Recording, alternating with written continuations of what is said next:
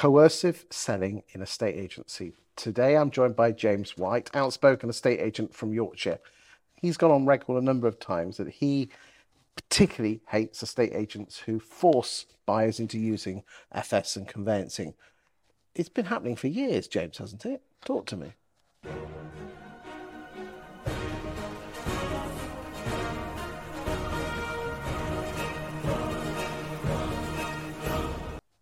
It has, Chris, and sadly it's still going on.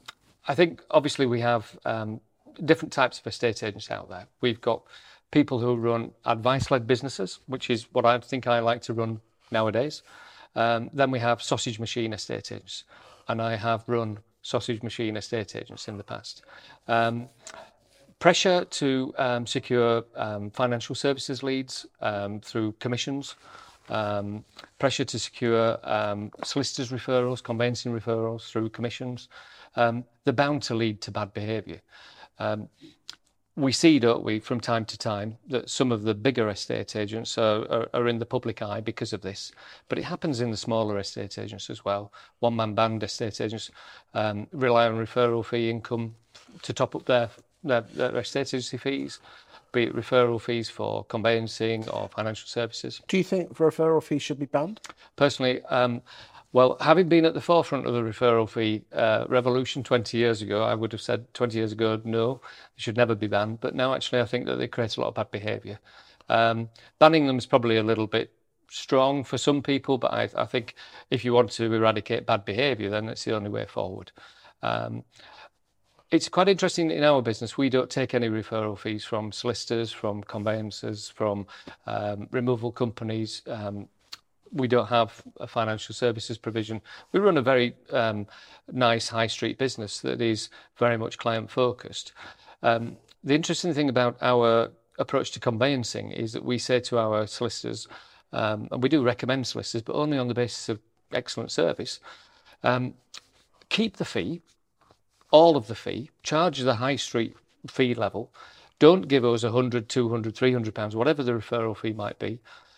Keep all of that, but put our clients to the top of your pile of work. The advantage to us as a business, our fall-through rate is de minimis, which means that when we sell a house, we know that our solicitors... And how quickly are you getting yourselves through? Well, that's not really the relevant point, because the chain can only go at the same speed as the rest of the chain. But our solicitors are ready much quicker than our competitors. But then surely you're only as strong as the weakest link. Of course you are. And your sisters, how are you getting them through with? So we're presently dealing with a lot of empty properties, a lot of motivated clients. So perhaps our fall through rate is lower because of that. And also, I think we're working in a market where there are less people who are reliant on mortgages and therefore surveys and that kind of thing as well. So that's impactful for us.